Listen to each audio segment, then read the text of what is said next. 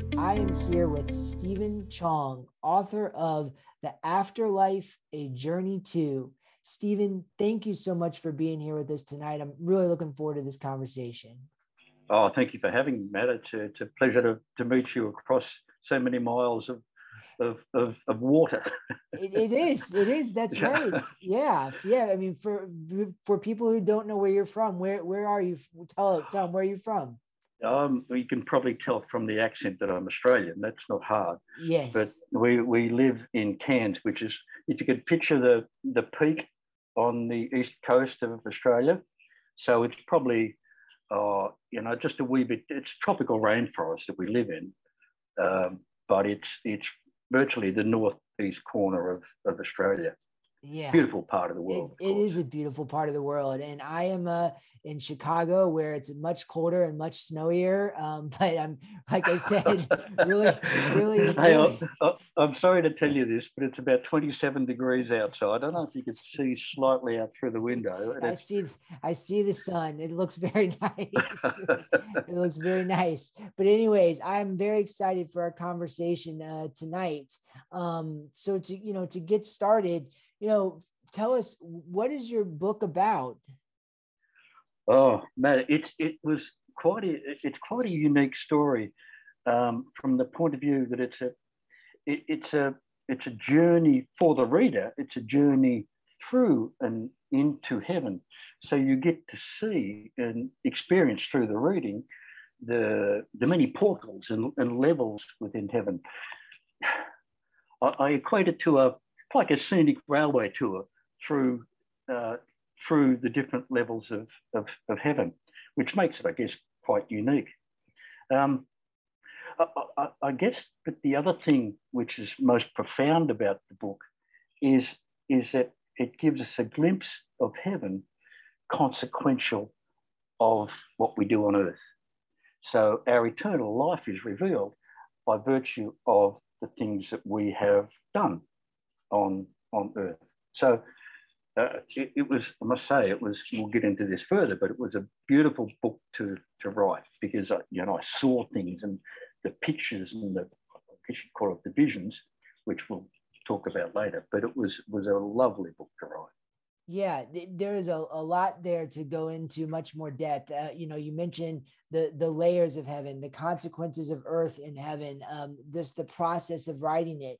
And another part of your book that I thought was very unique and I think helpful was it was written in the format of a novel. So tell us, why did you choose to write this book in the form of a novel, and what's the storyline that we get to see heaven through? It's an interesting question. I'm a storyteller by heart, but the inspiration for the story gestated, probably 2 or 3 years ago. I'd written a short story, after it was at the time when all these horrendous news was coming out about the abuse within our institutions, religious and otherwise. And I remember feeling really, really upset about what was happening. So at that time, I wrote a short story about the consequences for the perpetrators of that abuse and also for those that suffer. But like any good short story, it stayed in my PC. I didn't do anything with it. But about mid last year, it was like, in my head, it's going, there's more, I've got to tell you more. So I go, oh, okay. So I bought into you sort of open up, tune the frequency and said, okay, let's write it. I don't know what we're going to write. I have no idea. So I sat down and it was, Matt, it was like a cascade and opening up the floodgates. Every time I sat, I saw these pictures and colours and heard this music. And I did my best to, like taking dictation, but I had to describe what I saw. So, and I had no idea where the story was going. There was no storyline, no character development, none of that. I just sat, and then it just evolved. And as I say, it was like taking dictation, trying to describe the beauty and the wonder that I saw. Now, I hope I've done that justice in the writing, but that's how it unfolded. Good for you. I mean, writing a book is not easy. It's a lot of time. I mean, what was your hope or expectation going into this? And was there any part of you that was nervous, like, you know, why am I spending my time writing this book and I'm not even sure what it's going to be about? No. The amazing thing about, I find, and to me it's a process. So I buy in, if you will, to the writing process. I go to script. Okay, you want me to write this? It's like this build up in my head. So okay, I'm in. You know, we're going to write this thing, but then it becomes a process of what I call trust and willingness. So I trust implicitly that the message or the story or whatever it is will be there, and it never fails. It was always there, and then I have to have a willingness to go through the process and let it unfold and get the message out, if you will, which is, you know, what we do. So, but trust is the key. I would always ask a pertinent question like, what the hell am I going to write about that? But with that question, yeah, the answer was always there. And, you know, after I wrote, say, a chapter or whatever, I would read it back and go, whoa, man, where did that come from? I had no idea. So to me, it's a gift. That's great. Good for you for trusting and, you know, taking that leap of faith. And, you know, tell us what came out of this. You know, when you talk about a book about the different layers of heaven or the afterlife, what is the afterlife like? Or in your book, how is the afterlife depicted or portrayed? It's a very good question. It was based on, with the two central characters that were there. And let me give you a bit of background with that. There was a young man who was abused under the auspices of clergy, who committed suicide and was stuck in purgatory. We don't want to even go into the horrors of that. But the other character was what I call the bishop, or his name was Isaiah. He was a bishop of the see under whose insouciance these abuses occurred. Now, he wasn't a perpetrator, but he turned a blind eye. But the story unfolds as their relationship in heaven, they basically save one another, if you will, by the virtue of forgiveness and love that they discover. They then transit or move through different layers of heaven as their relationship unfolds into beauty and love. So from the crucible of the hurt and pain that they both endured, their story evolves into and so they kind of like just got to move up through the layers of heaven and see, and I had to describe what they saw and where they were taken. But fundamentally, it's their ongoing relationship between, you know, this terrible situation on earth as it moves into heaven, and the forgiveness and love that they experience from the divine. That sounds pretty powerful. And, you know, you talk about them moving through different layers. You know, do they experience different layers? I mean, is their experience of the afterlife different? Oh yes, man. Let me give you a couple of examples that come to mind. The bishop Isaiah is taken into to be shown the nether, what I call the nether regions, the lower areas, where, God, how do I begin to describe this?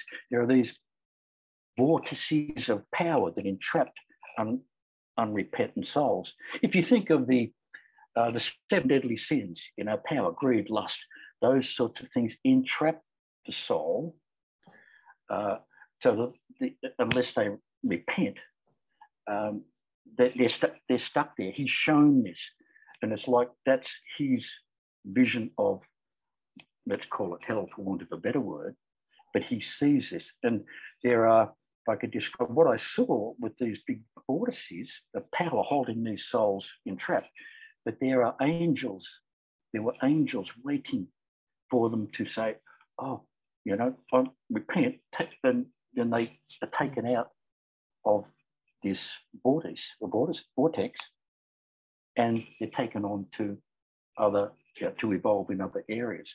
That was just one of the things where these characters were taken. The other one, I don't know if you remember, chapter 4, where he was taken to a big coliseum and an arena, and I'm seeing this. I go, what's this? And around the coliseum with all these beautiful souls, colors beyond the imagining, multitude of souls. But what are they here for? And in the center of this arena were these lounge chairs, or lounge suites, and were brought in were decrepit souls. They were ill or deformed. And I'm writing this and going, what the? And the soul was laid out on the bed, or a number of them, and then into the arena came this beautiful angelic being, and what he did was manipulate this magnetic ball of, I guess you'd call it light, and it shone into the power of this light, magnetism, I guess, shone into these souls. And I'm writing, just seeing this, and then the angel left, and the souls, they were completely reborn. They were healed. Wow. So they were relieved of the burdens that they brought through into heaven. But the interesting thing about that experience was, what I learned from that is that souls do not bear the illness and deformities caused by others. So if I did something to you that caused you harm and say deformity or something, I won't get into topics. I gave you a poison or a vaccine that hurt you or something, so you would not bear that crux of hurt and pain into heaven. That gets relieved from you. I bear the consequences of that action because I caused it. I did it to you. That's what I understood from that healing arena. And when you say that you bear the consequences of this, tell us a little bit more about that. What are those consequences that the perpetrator would bear? Let me give an example of that. What I saw was when a soul moves through I saw mist. So they come through the portal into heaven, and they are robed in really bright, beautiful colors that you couldn't even begin to describe, but others are robed in dark brown, like Hessian. And what I understand from the writing is that by virtue of what one has done in life, you become robed. It's like the aura, and you can't take that off and change clothes. This is what you are. Yeah. And you're bearing the consequences of your life's actions. If you were bad or you're errant, then you've got a bit of karma to unfold. And the color of your robes designates the pathway you take. So light beings like you get taken up to higher levels, but there are others who have to go into areas that are a little bit more challenging. That's the way I saw it. Right. Does that make sense? It does. I mean, what I'm hearing is that there's different realms depending on some of your actions that you've taken in an earthly life. So if you've made an action that caused harm to someone, for example, then you would experience not necessarily the harm that you cause, but you would experience the consequences. You have like Correct. a karmic consequence that you have to experience or acknowledge. Correct. Whereas and then the other person would no longer experience that harm when they're in heaven. Yeah, absolutely. Afterlife.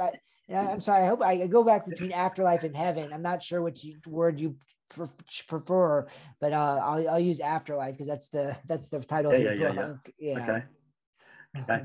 Well, the example of that comes to mind, I must say, is I'm not giving away chapters of the book here, which is all good, but the father, the young man who was abused, after he evolves to these much higher, beautiful levels, and he experiences so much, but he gets to a point where he's in denial about the one main crucible, the thing that happened, the abuse that happened in his life. So what he has to do with Isaiah, the bishop, they go down, they are aware that his abuser is in heaven. Yeah. He's locked in heaven in a darkness so profound, and he does not want to be found, because he knows that there's people out there who want to do him harm. So he's locked in this, I guess you call it like a dungeon or darkness, and noises and screams. So Athar traverses down to these levels with his heart full of forgiveness, and he actually forgives the perpetrator, and that releases that perpetrator from that dungeon. So it was his love and ability to forgive that enabled this soul to move out of his prison. Quite profound, but the central issue was this: despite all the hurt and pain that he had endured in life, he was able to forgive through the love that he had discovered through heaven's different levels. That's pretty powerful. And so, I mean, I've got to, I'm just curious, like, are these, I know you've written this in the form of a novel based on some of the visions or ideas that came to you, or inspiration. Are these ideas that you believe, or is this just part of the story that you're writing? Matt, I've got to tell you that I've come to believe what I saw. Now, I mean, I understand very well that there are burdens of proof required when dealing with a topic such so profound as talking about heaven. I understand that very well, and I'm sure there'll be some abrasion up against religious orthodoxy. But let me perhaps give you a point of comparison. I mean, you and I know well that there are many books written about near-death experience, and many beautiful experiences have been had. But to me, they are glimpses. So it's like being taken to a mountaintop to see what's in the vista. But in this case, of course, we're being taken through. So we're experiencing those heavens levels ourselves by being there. But I guess the other thing that's important about being in a story format is that the reader is able to then experience their own different levels through the process. I mean, they might read the story literally, or get some some allegorical information out of it. But the real depth of the story comes when they experience like a metaphysical understanding. So they understand a universal law. What you sow, so shall you reap is a universal law of heaven. But even through the readings, they can then delve further into a mystical experience where the reader can experience their own truth. It's like that aha moment. You go, whoa, I got that. That's beautiful. So that's the benefit. That's the beauty of such as this being in story form, I think, because it reveals the readers, you and I's innermost truth. Yeah, I think that that does help. And I mean, obviously, such a topic like, heaven or the afterlife, this is such ultimately it's a topic you take on faith. And, if your story can add to that level of faith, but it definitely gives people something to think about. Did your personal beliefs change before and after you wrote this? It's a good question, Matt. I wouldn't say my beliefs have changed, but it's like the colours are enhanced. Um, you know, life becomes more vibrant. Every moment is filled with grace and love. You see the music in everything. Now, as that speak from me, that's what's happened. So I wouldn't say my beliefs have changed, although I must say that I now hold no fear. You know, of course, with the transition process, there's always grief associated with loss. But from a personal point of view, I now hold absolutely no fear or trepidation about, because I know what I moved to by virtue of a life well lived, with a couple of mistakes in there. I know I know what awaits. So it takes the fear out of that, you know, transition process. And by the way, as you notice, I get towards the sunset of my, grey hair and a little bit older. So these things become a bit more relative. But I now have no fear of that transition process. None. Okay. Yeah. And I mean, and so, what would you say to people who do have either a fear of their own death or they're just sad thinking about the possibility of one of their loved ones passing away or dying soon? Maybe if we look, let me give you an experience of that. One of the most profound parts of the book for me was, there were a couple, but one in particular where Athar was taken, the main character was taken to a school.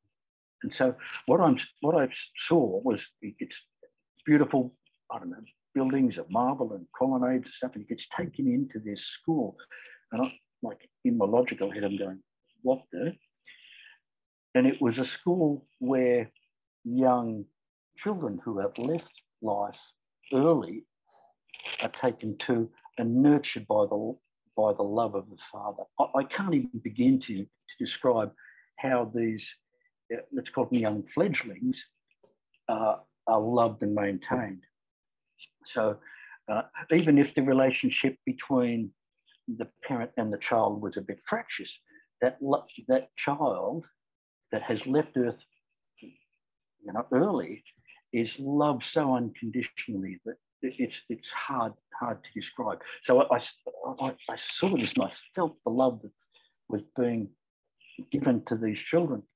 So if one knows that, then of course, if it even takes away a partial bit of the grief and hurt, to know that your child lost early is so nurtured by the love of the Father that you go, oh, okay, I've lost, but my child is nurtured and going to be nurtured to their prime. So hopefully that relieves some of the pain and the anguish of loss. Yeah, when I read your thoughts on that, it was very touching, just to think about that. It's always very sad to think about losing someone you love, but to know that they would be loved for and taken care of, it's also provides some level of comfort. Yeah. And I'm also curious too, just to hear your thoughts. It sounds like if I understand, so your writings, it sounds like there's different layers that people go through. They have a chance to either forgive or grow or evolve or repent.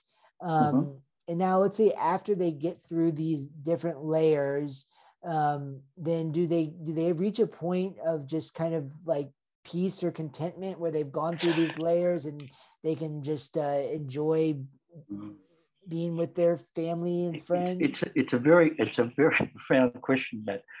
There was a point, or don't ask me what chapter, can't remember. But Athar and the bishop taken to me. What in the book I call him the master, because I couldn't get his name. All the other characters, I got their name very clearly. This one I had to call him the master because I had no name.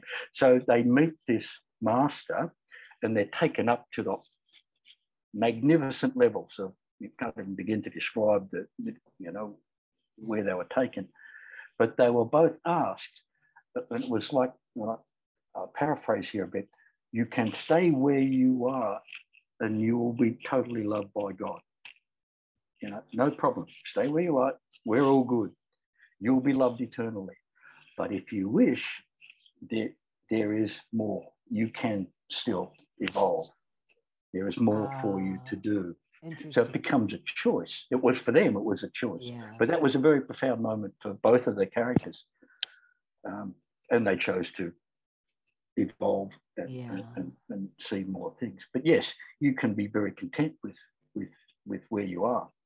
And so if you are in that state of contentment, I know there's no way to know, but what do you think that's like? Do you think you just spend that time with your loved ones just in a state of harmony and peace, just being able to communicate and connect with them on a spiritual level? Yes. I think that's absolutely correct, Matt. And when the interesting, and I had trouble describing this because in heaven, of course, love is the key. We are connected by love. Yeah. But thoughts are how they communicate. Now, I had to write what words that they said, but the what's in the heart is the connection to that other spirit. So, but it's how you think, you become. So, if you wanted to be with somebody, you were there. Cool, huh? Yeah, it's very cool. Saves on petrol. It's very cool. And so, and then, this is probably a silly question, but do you think people are able to play baseball or golf or go fishing? I didn't see, I must say, I didn't see sports of any kind. I did see areas like lakes and fish and stuff like that. Yeah. But I didn't, so I can't really comment. I didn't see the games of sport. I suspect that that's probably not competitive sports. Yes. Probably maybe better, not. But hey, what do I know? Yeah. And then this also, I was also wondering too, just, what role do you think reincarnation plays in all of this? It's a topic that I wasn't shown, I must say, and it's one that occupied thought.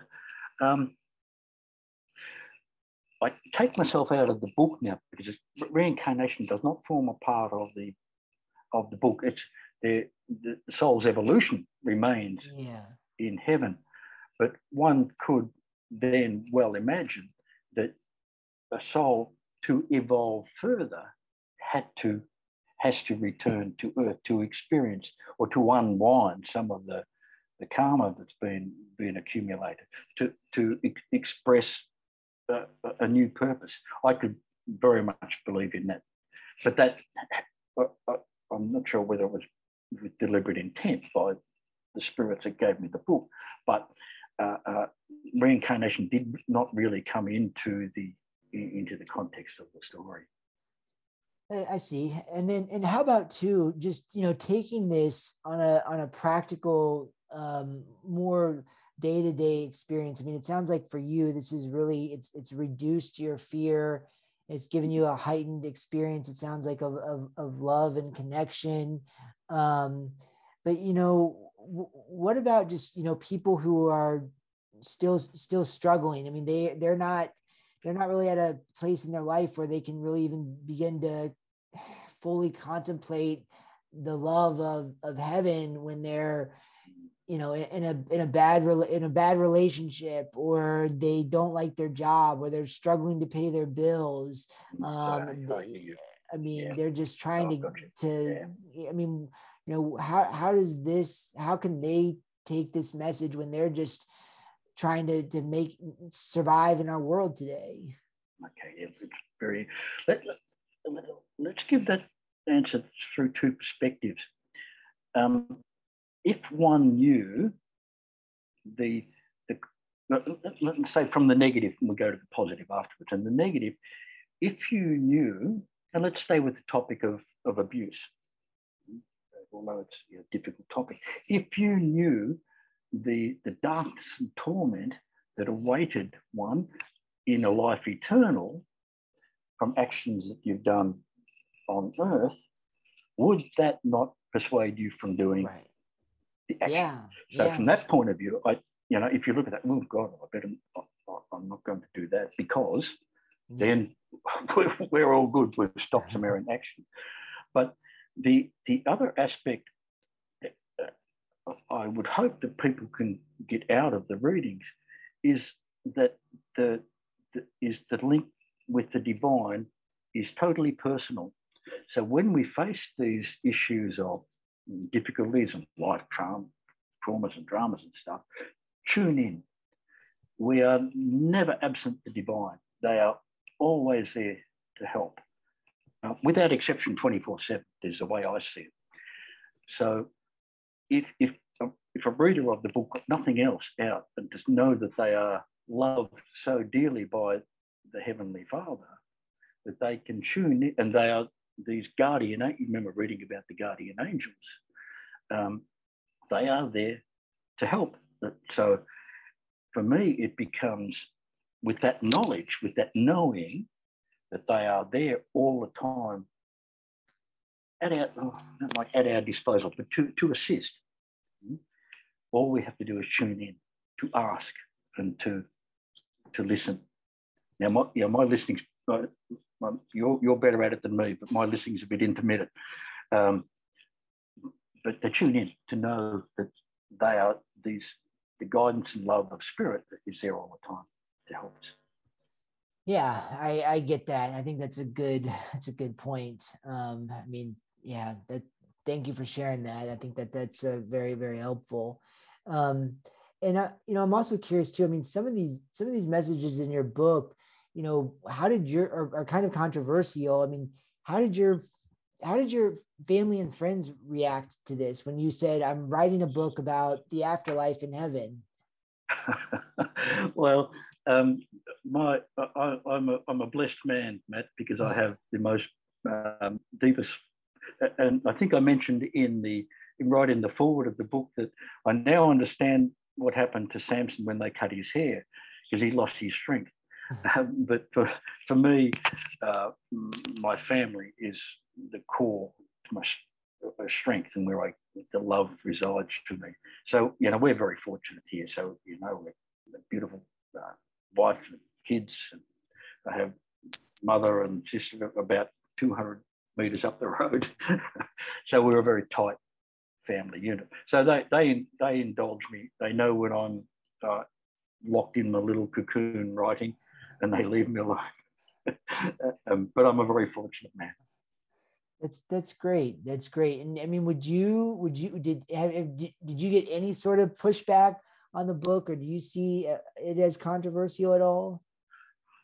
It's certainly I have no intention for it to be controversial, but to me, the way I see it is it's a message whose time has come. Yeah. So I have to put it out there. I mean, people are going to push back on it, and they might give me a bit of grief over it.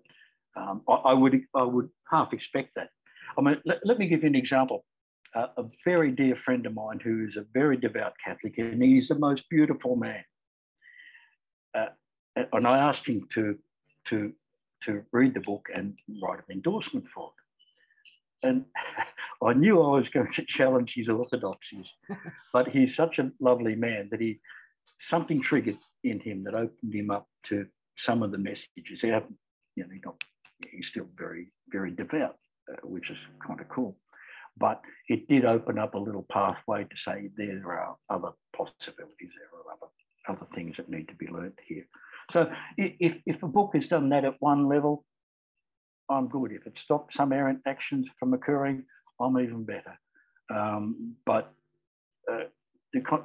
controversy, I guess, is sometimes, can be positive. Let's have the discussion. Let's talk about this. And I mean, yeah, good for you for opening that discussion. I mean, at the very least, I mean, I wish more people would be willing to have these conversations. It's just like, people aren't willing to have them, and when they have them, it becomes divisive. So, good for you for, at the very least, hopefully this opens up some good conversations. I mean, at a deeper level, Matt, you think about what the essence of the book is, or the crucible of it is, of abuse within our institutions and the insouciance of those that have not been willing to be open to the truth. Yeah. So if one is able to then discuss what happens to those souls in heaven consequential of those actions, well, I'm all in favor of the discussion. So let it be so. Yeah. And I mean, and two, I think one thing I'm hearing at the heart of your writing is just the importance of forgiveness. And I mean, that's definitely something that we all can apply to our lives, especially in times like now. In fact, as I think about it, that was the forgiveness was the key to evolvement. I guess if I encapsulate it like that. Yeah. So a soul's ability to forgive themselves and others was enabled them to move to different or higher levels, if you will, and release them from burdens of anger and resentment. Shedding that, but it was the forgiveness that was the key. Yeah, I mean, could you talk a little bit about forgiveness? I mean, because I think it's a very important and helpful process to go through, but it can be very challenging for some people. I mean, can you talk a little bit, or if you have any personal examples, if not, that's okay, but just, more in general too, just some of the challenges of forgiveness, but also some of the rewarding aspects of it? Yeah. I'm trying to think of examples in the book, and I gave you one about the forgiveness of the perpetrator of the abuse, which I think was the key. But forgiveness seems to release the anger and resentment that one's built up in the self. So if somebody's done something to you that you find a bit nasty, it's not affecting them. You thinking about hate or malice or whatever, or revenge. It's not hurting them. It's hurting yourself. Right. Yeah. So in some ways, by forgiving the other, it releases those burdens of resentment that are thought process within the self. So it releases you to. So the analogy might be is if your heart bucket is full of oh, I want to get them, or I hate them, or whatever, the divine can't get in. Yeah, it's just it blocks that stuff you. Go. Yeah, it hurts. Let the light. I guess let the light come in. It's probably another way to put it. Yeah. It hurts you more than the other person. Mm-hmm. Yeah, that makes sense. Right. That makes sense. Well, and tell us a little bit more about just the logistics of the book. When is it coming out? Where can we get it? Oh, very good question. There are questions on notice. It's due out October, November this year. I was originally hoping that it would be about June or July, but the period's been extended. But I'm happy to, if people want to contact me via, just get on my website and they can drop me a line, and I'll pre-order a book or reserve a book for them. But we're still at 6 months away from it hitting it'll be available through all the bookstores and Amazon and that. Okay, and I will write your website in the blog post so they have it. But tell people, what is your website and what's the best way to get to you? Stephen with a PH, step hen, stephenchong.com.au. Yeah. Or they can email me on all lowercase spchong10 @gmail.com. Just drop me a line, and I'll be happy to reserve books or whatever. I'll definitely put that in. Well, we've covered a lot of pretty fascinating topics tonight. I mean, was there anything else that you were hoping to get to, or any follow-up comments that you wanted to make? Oh, Matt, no, thank you, and to your listeners too for sharing, your time and space. Um, for me, when I know the beauty of the writing, and I know the effect it has on oneself, but now, it's as I mentioned before, it's time that the message goes out there and people can read for themselves the beauty that I saw and experience, the colours, the music, the sights. I'm sure I didn't do them justice in the book. I just did my best. But Yeah. like colours, we see colours of the rainbow. I'm seeing colours at 10 times, tenfold. Wow. That I've got. How do I describe that? Yeah. So, so all grace to people who read the book and they experience the same thing. And as I say, if they get a little bit out of it or a lot, then I'm a happy man. Well, I mean, I really appreciate you sharing these messages and sharing your time with us. It's a very inspiring message. It's a very inspiring book, again, and it also just not only does it make you contemplate our afterlife or heaven and bring us some hope and joy, but it also makes help me realize, how do I want to live my life today so that I am prepared for that. Yes. So, Stephen, thank you very much for your time and sharing your insights and wisdom with us. It was a real joy and a real pleasure. No, it's a pleasure, and thank you to you and your listeners. I appreciate it very much. All right. Well, this is been Matt Welsh with Spiritual Media Blog, and tonight I've had Stephen Chong, author of The Afterlife: A Journey To. Please visit his website. Stephen, thanks again so much for being here tonight. Cheers, Matt. All the best. All right.